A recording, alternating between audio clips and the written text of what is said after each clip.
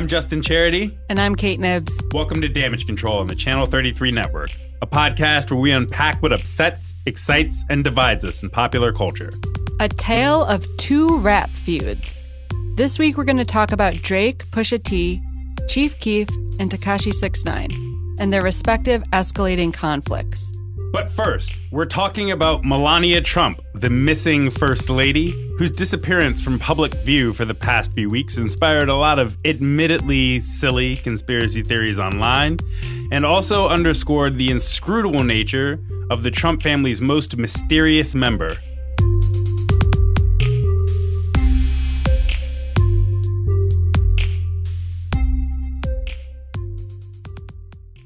Okay, so Kate, Melania Trump. You know, the first lady that we all know and love, Melania Trump, went missing for a few weeks. I'm putting missing in scare quotes as I say this, but she went missing. We didn't see her. We, the American people. First, she was at Andrews Air Force Base at a welcoming ceremony with the president. Then she was hospitalized on May 10th for a kidney treatment. And then she just seemed to disappear. She had no public events. Her appearances were canceled. Strange statements started coming from her Twitter account. It didn't seem like she was necessarily writing some of her tweets. And gradually, this became a bizarre scandal, as everything in the Trump age does. So after the first couple of weeks of her being missing, a lot of Trump's critics in the media started speculating somewhat seriously, but also somewhat ridiculously, that Melania Trump had gone missing or that she'd escaped from the White House or that she was otherwise being hidden away for some reason. And people were speculating this even in recent days after a couple of reporters, including a CNN reporter at the White House, you know, they were tweeting. They were saying, oh, well, you know, I just saw Melania walking down the hallway. And people were still, because she wasn't actually out in public and, you know, outside at public events, people just sort of put away those tweeted confirmations of sightings of Melania, and they chalked it up to the machine covering for Melania and her mysterious absence. So this is a strange story, right? There's always been this sense that Melania Trump is the most unwitting and secretly resentful participant in Donald Trump's political career. And so for a lot of people, I think her disappearance suggested some sort of dissent or rebellion or else punishment. That said, it was also weird to watch a lot of people, including reporters, online freak out because the First Lady basically just didn't want to be seen in front of cameras for a few weeks. Kate, what do you make of the great Melania Trump conspiracy corner? Well, first I got to admit that Melania's disappearance did fascinate and freak me out because we're not used to seeing a First Lady retreat from public life to this extent.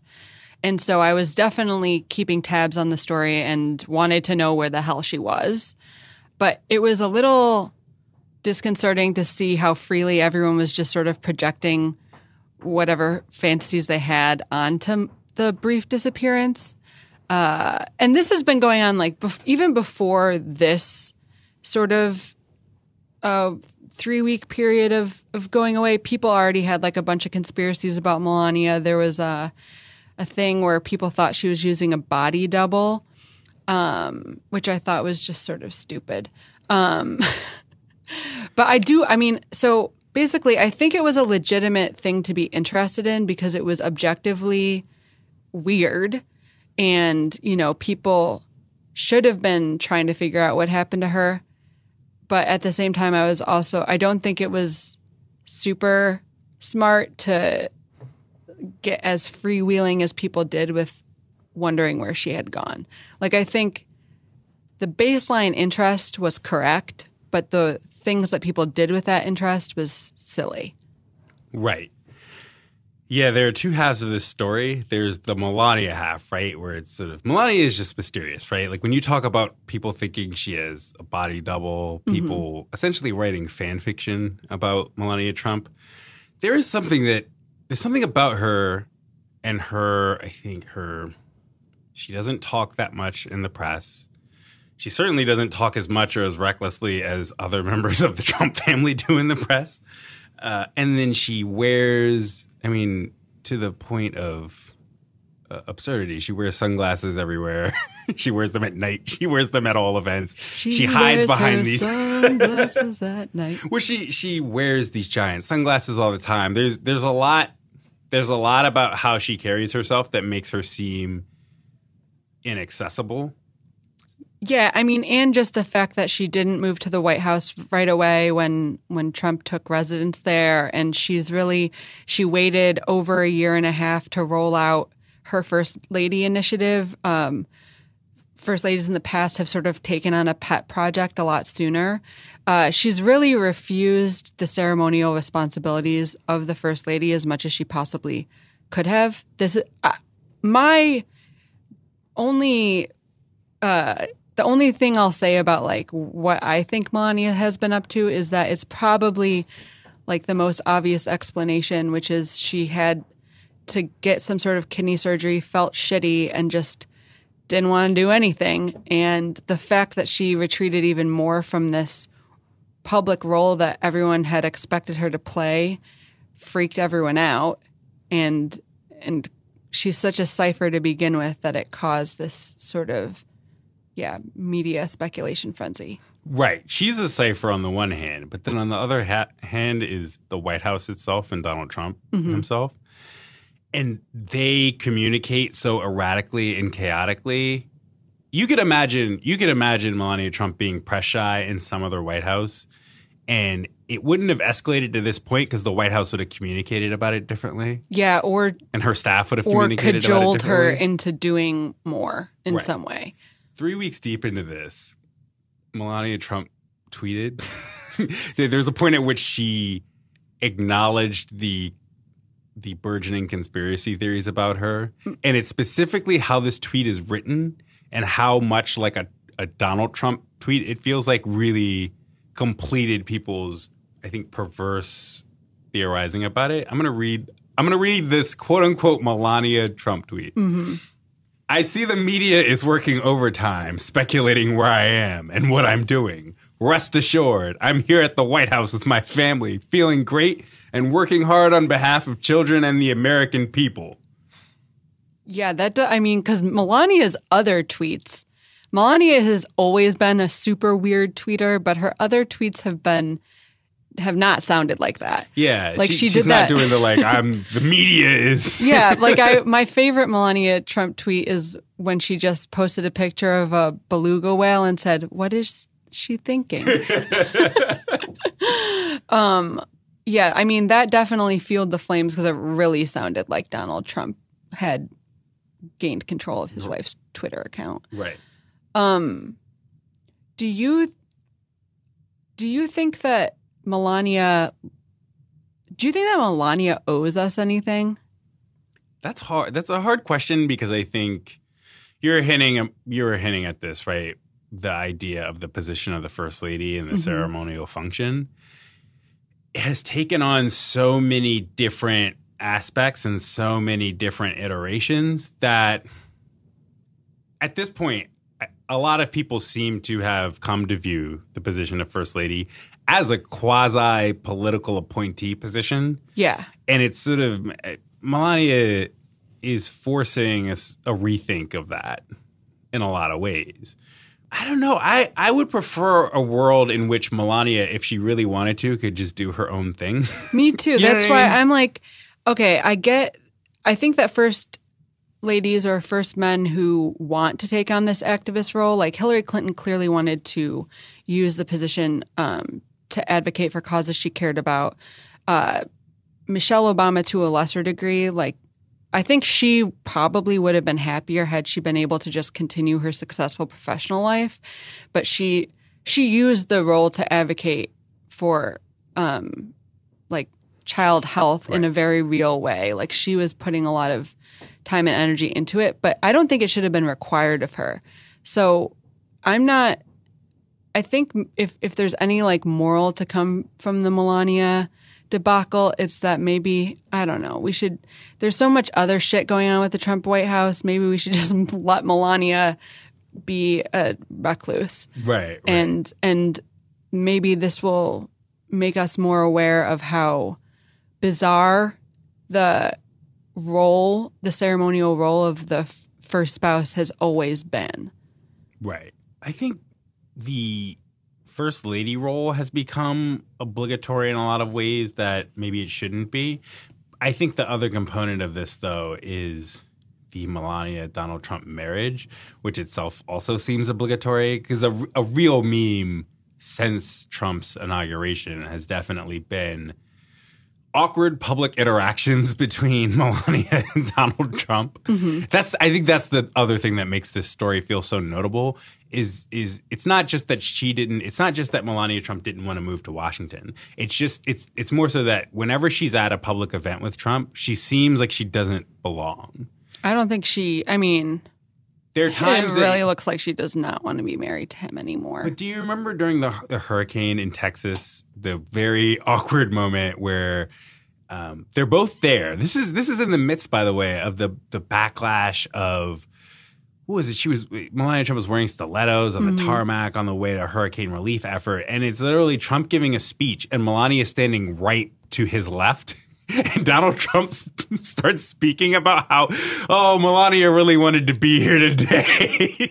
On behalf of myself, our vice president, Melania really wanted to be with us. It's really touched her heart what's gone on. And we've seen the devastation. Yeah. She really, if only she could have been here today. That was weird. But they have so many interactions like that.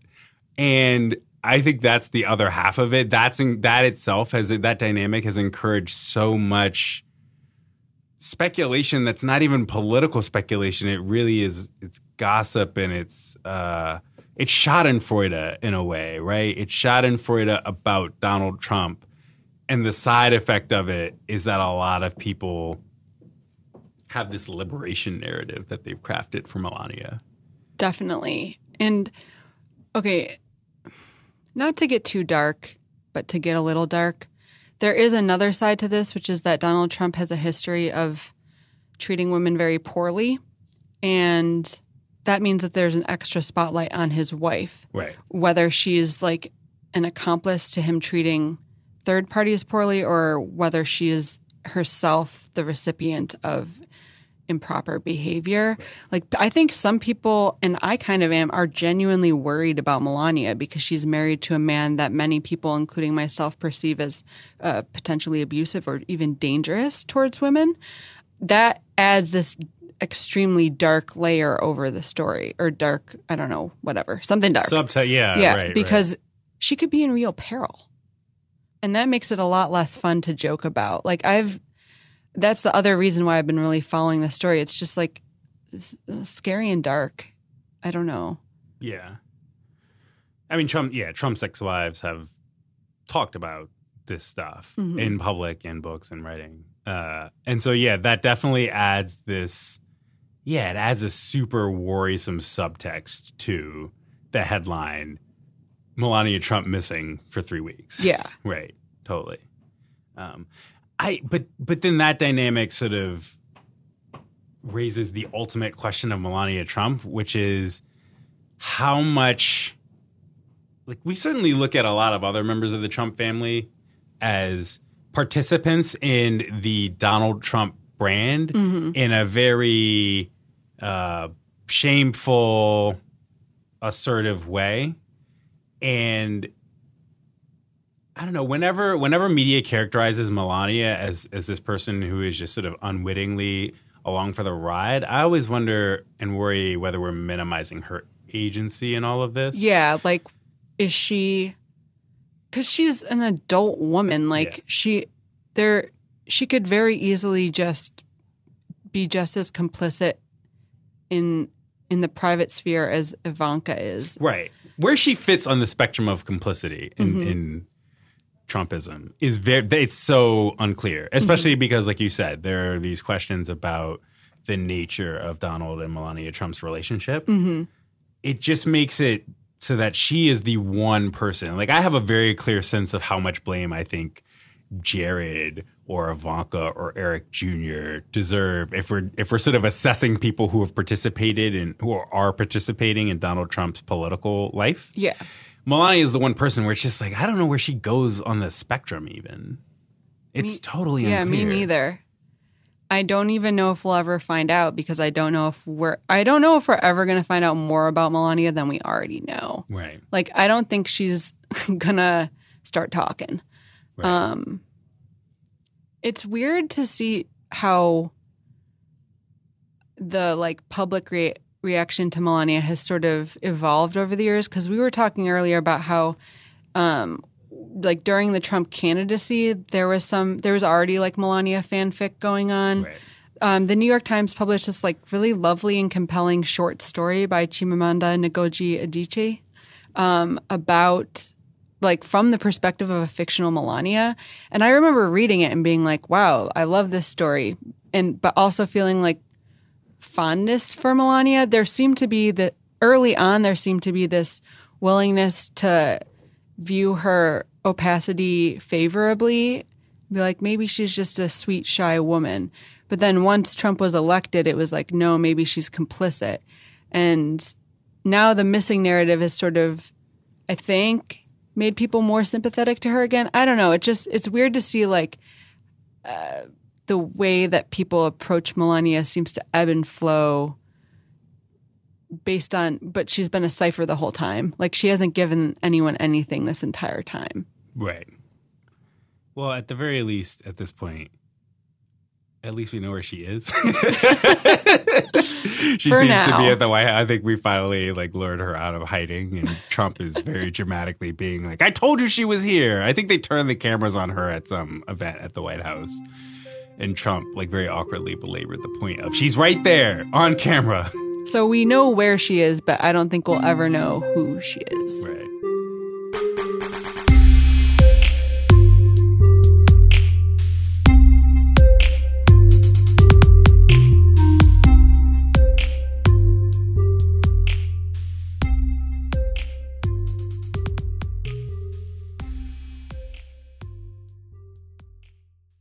There are already not one but two rap beefs this summer, and it's only June. The first, between Drake and Pusha T, gave the world the iconic line, "You are hiding a child." Deeper than rap, we talking character. Let me keep with the facts. You are hiding a child. Let that boy come home. Deadbeat motherfucker playing border patrol. Ooh, Adonis is your son, and he deserves more than an Adidas press run. That's real. Pusha claimed that Drake had fathered and hidden the kid in The Story of Adidon. That feud got the bulk of media attention, but while it was dirty and personal, it's still very much a war of words. While the second feud, which is between Chief Keef and Tekashi 6ix9ine, is actually looking far more serious. Chief Keef recently blamed Tekashi after Keef was nearly shot, like with a real gun, outside of a New York City hotel. People have been watching these feuds closely and almost enjoying them as though they're TV dramas, following each new development on social media. I'm wondering if it's irresponsible to find Chief Keef versus Tekashi exciting.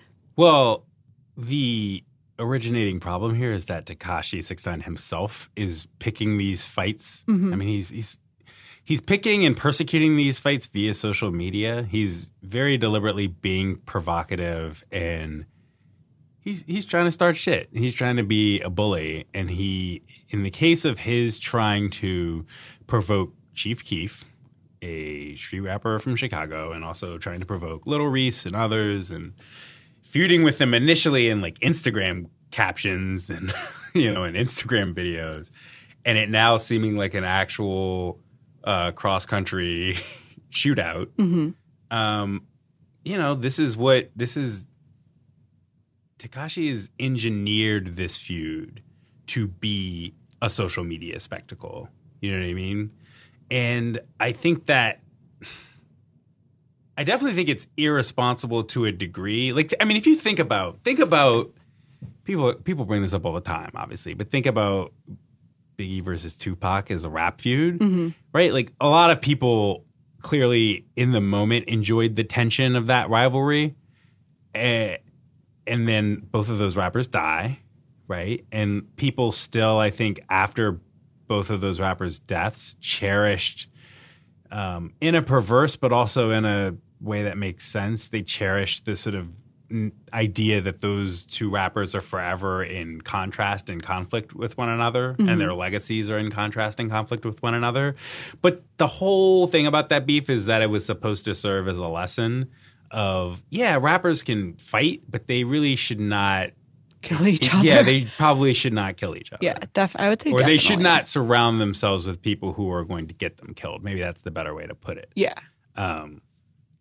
And Tekashi is trying to restore the feeling right now. Because part of this was like Tekashi saying, you know, at one point Tekashi 6ix9ine says, I'll give you 48 hours, Keith, to try to kill me. Like, I'm in New York. And this is sort of a memed thing in all of this is, you know, Tekashi was bragging about how he's in New York. If you want to come shoot me, come shoot me. And then the next day, Chief Keef arrives in New York and Tekashi's in Los Angeles walking around being like, yeah, we in Los Angeles. No one's touched me. You know, this is very much, it feels like on a certain level, it feels like really juvenile stunting. It almost feels like a Tom and Jerry type situation. But on the other hand, like, yeah, a lot of these people are flashing guns on Instagram, and there are these stories about people getting, shot at in Midtown. Yeah.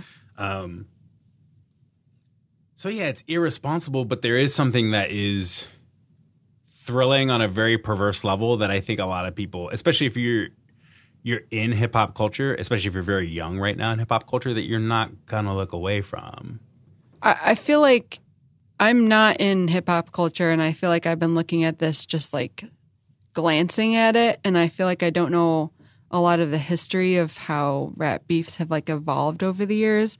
Have they gotten less violent since like Tupac and Biggie? Not necessarily. I would say not necessarily, no. I definitely think of like the aughts feud between, I guess it was a two-way feud between Jeezy and Gucci, which at one point leads to one of Jeezy's associates being murdered, right? But because the Jeezy's friend who was killed during his feud with Gucci Mane was not himself like a superstar rapper, it doesn't have the same narrative. It's not framed, that feud isn't framed the same way as Biggie Tupac is. Yeah, it's what I think has really happened is that the caliber of rapper who is engaged in that sort of really nasty feud has changed, right? Like a lot of the you have two types of rap beefs, right? You either have superstar rappers beefing, so like, or rappers beefing at a superstar level, like Drake having to, beef with Pusha T, which feels like a very mainstream, like late night television level feud. Yeah, that one I'm not worried about. I feel like I can enjoy that one as a spectacle because I know that it's so not going to result in bloodshed. Right. Drake is so far removed from getting in one shot. Yeah. And then but then the second tier of rap beef you have is legit street rappers. People who are, I mean, for one, I want to just say like much younger than Drake and Pusha. Like Pusha's in his 40s. Drake is 30 or 31 now. And like with Tekashi and Keef, I mean, it's weird because like Keef has been a popular musician for years, but he was super young when he blew up. He's still in like his early 20s. You know what I mean? And Tekashi is also young. And these people are still in the streets in a way that obviously like not even Pusha T is. And that's what makes it seem super reckless and super perverse and super and we're saying this in contrast to the Pusha T Drake beef, which involved like insulting somebody for having multiple sclerosis and having a hidden family. Right? That's tame. That's tame in comparison to watching Tekashi and Chief Keef chase each other across the United States, shooting at each other. Or I won't even say at each other, because the weird thing about this is that Chief Keef at one point, certainly when Chief Keef first blew up a few years ago, he was seen as a wild child. And like Chief Keef has gone through a lot since hip hop fandom first got to know him. Like he's been out of rehab. He's got warrants. He can't Tekashi's made a big point of insulting Keef because he can't really be in Chicago, like talking about like CPD is looking for him. Like a lot of, Tekashi's not the only person who has grievances with Chief Keef. Let's put it like that. Yeah. But that just makes this feel so perilous on a certain level because Tekashi and Keef are these, like, Keef is somebody who has come a long way. There was a point at which I could imagine Chief Keef being like, yeah, I'll go to jail. I'll shoot this guy. And Chief Keef, it's almost this poignant narrative where it's like, yo, Keef has really kept his nose clean for a couple years now. And watching Tekashi 6ix9ine come in like the Joker, provoking him. Yeah, it's really ugly to watch. Yeah, I have not enjoyed watching that at all. It's like very dark and depressing. And the fact that it's the younger generation, like there's been a devolution sort of back towards this. Oh, I might actually shoot you. It might. I mean, I don't know that it's a de-evolution. I think stuff like this. I mean, Keith himself used to be wrapped up in feuds like this all the time. Mm-hmm. I think the thing that makes it perverse in this dynamic is that Tekashi 6ix9ine. Just take Tekashi 6ix9ine, who he's perverse in general, right? That's the problem. Is that he is just such an unsympathetic figure. He is the ultimate downvote. Like everything about. I just want to cancel everything about Tekashi 6ix9ine. And so you watch this and you're just like, this isn't even a one, it's a conflict that just, it doesn't even exist in the form of like enjoyable music. It just exists as threats of violence. But two, like, obviously I'm rooting for Keith. Like, I'm not going to root for this other guy. This other guy is just a troll. This other guy is just the ultimate, he's just a dirtbag, Yeah. The thing that makes rap beefs great when they're truly great is that you are watching two people who, even if you declare one side, you declare a favorite side, right? You're watching two people who are matched who you could see anyone rooting for either of them. And it's just hard to root for Tekashi 6ix9ine trying to like get Chief Keef put away or get himself killed. Like, there's nothing sympathetic about what he's trying to do. And that's what makes this a bad rap beef. Yeah. Well, also, it's like the good ones, it's about the music that comes out of the beef. It's like you're enjoying the back and forth in its art.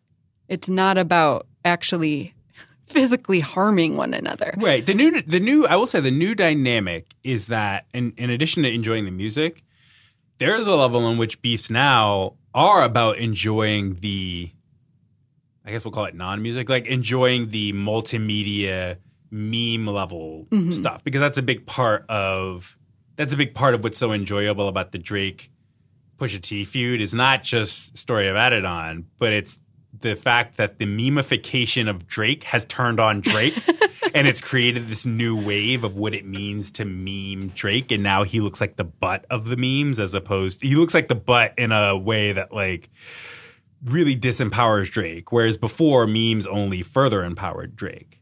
Or you see things like before the Story of Adidon, before Pusha T released that song that sort of hemmed Drake up, like Drake releases Duppy Freestyle, and it's this diss that people think initially, oh, Drake really got Pusha T, and then he sends an invoice to Pusha T's record label for $100,000 for free publicity. And like that invoice is the perfect encapsulation of like a post-Drake feud, because you have the song on the one hand, and then you have this web image of an invoice, right? Mm-hmm. And that becomes a thing. Other people appropriate it. Other people remix that image. But that's a way of enjoying a rap beef that is outside of the music itself in a positive way. Yeah. And then there's enjoying a rap feud in a non-musical way that is destructive, like shooting at each other.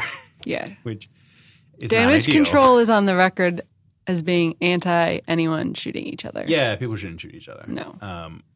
Yeah, it's weird because I do think that I definitely, as somebody who is invested in hip hop as a critic and just as a listener, like there is a weird valorization that sometimes happens of like, oh man, the Wild West, the good old days where like threats actually meant something and people weren't just doing it for the gram, people weren't just doing it for clout. All these ways of people talking about how, you know, if you said something at one point in time, you had to back it up. Whereas now, like, so much stuff plays out via social media. Like, I get the fogeyism of complaining about that sort of thing, of complaining that millennials fight on Instagram instead of slapboxing each other. But it's just, you know, I think the Tekashi Chief Keef feud is really underscored that it's just hard to enjoy watching somebody risk not only their life, but their freedom. They're risking their life, they're risking their freedom, they're risking their musical career. And in Chief Keef's case, it's not even that he's risking that. It's that he was already risking that for years earlier in his career. And he seems to have come such a long way to becoming a more responsible actor and a righteous actor in the case of this feud. Because he largely seems to be trying to ignore it. Or except for when he's flew not. To New York. Yeah, when he flew to New York. But I mean, I guess what I mean is like he's trying to – I look at Keef and I do think he's trying to keep it on the level. Right, he's trying to intimidate Tekashi, but I think he knows that he needs to first and foremost not create problems for himself by getting anybody killed. Yeah. The thing that makes it unenjoyable is that Tekashi is not behaving similarly. Like he really is trying to get shot. Oh, brother. I was going to say on a lighter note, will Drake stop hiding the child? Of course. So do you think we're going to get like a what was that Will Smith song with just the two of us? With Jaden. Just the two of us part 2. Just the two of us part 2. That is a much lighter feud to talk about. Mm-hmm. I mean, yeah, this is Damage Control. And as far as Drake's Damage Control goes, I think there's one line where there's one line on the story of Adidon where Pusha T says he's basically revealing Drake's song, his son. Mm-hmm. And he's saying, yo, your son, like, I know you plan to announce your secret son to the world soon by way of your, like, pending clothing line with Adidas, and you wanted to associate your son, your hidden son, with this clothing line announcement, but your son deserves better than that, right? That's at least a Nike. Right. Oh, my God. But that was one of Pusha T's sort of bars. It's like, your son deserves more than an Adidas press run. Mm-hmm. But that really speaks to the nature of Drake, right? Is that he is totally going to... His messaging about his son is going to sound like product messaging. It's going to be a part of his rollout for his album Scorpion that's coming out later this month. It's going to be a part of his brand management, which is weird. It's weird that we go from kid we didn't even know existed mm-hmm. to incorporating a small child into the brand management of a pop star. And it's a thing that I guess happens with all celebrity children. Gotta monetize those toddlers. Yeah, but it's in this case, it's just jarring because the kids come out of nowhere. You know what I mean? Well, it came out somewhere. Oh my God. But you know what I'm saying, right? Yeah, it's like, contrast it with a Kardashian baby rollout, right? Where it's like the pregnancy is this thing. Even if it's not announced, it's a thing. This is like a surprise drop. Yeah, right. A surprise drop. Yeah. A real surprise drop. Well, yeah. So Pusha ruined Drake's surprise drop, basically. Right. Right. That's exactly what happened. Mm-hmm. We're talking about a kid as a surprise drop. But it's true. In the context of how Drake is going to talk about his secret baby mama and mm-hmm. his secret kid going forward, it's gonna seem like that. It's gonna seem like this is a guy who's adjusting to the fact that he was trying to surprise drop a child, mm-hmm. and there was a leak. Pusha T was basically the leak. He was the whistleblower. Oh my God, I'm still kind of excited for whatever Just the Two of Us Part 2 Drake style. Are you really? I don't know. Think of the memes. Think of them. I'm always thinking of the memes. Kate, there are too many memes. That's my take. From the first time the doctor placed you in my arms, I knew I'd meet death before I let you meet harm. Although questions arose in my mind, would I be man enough against wrong? Choose right and be standing up from the hospital that first night.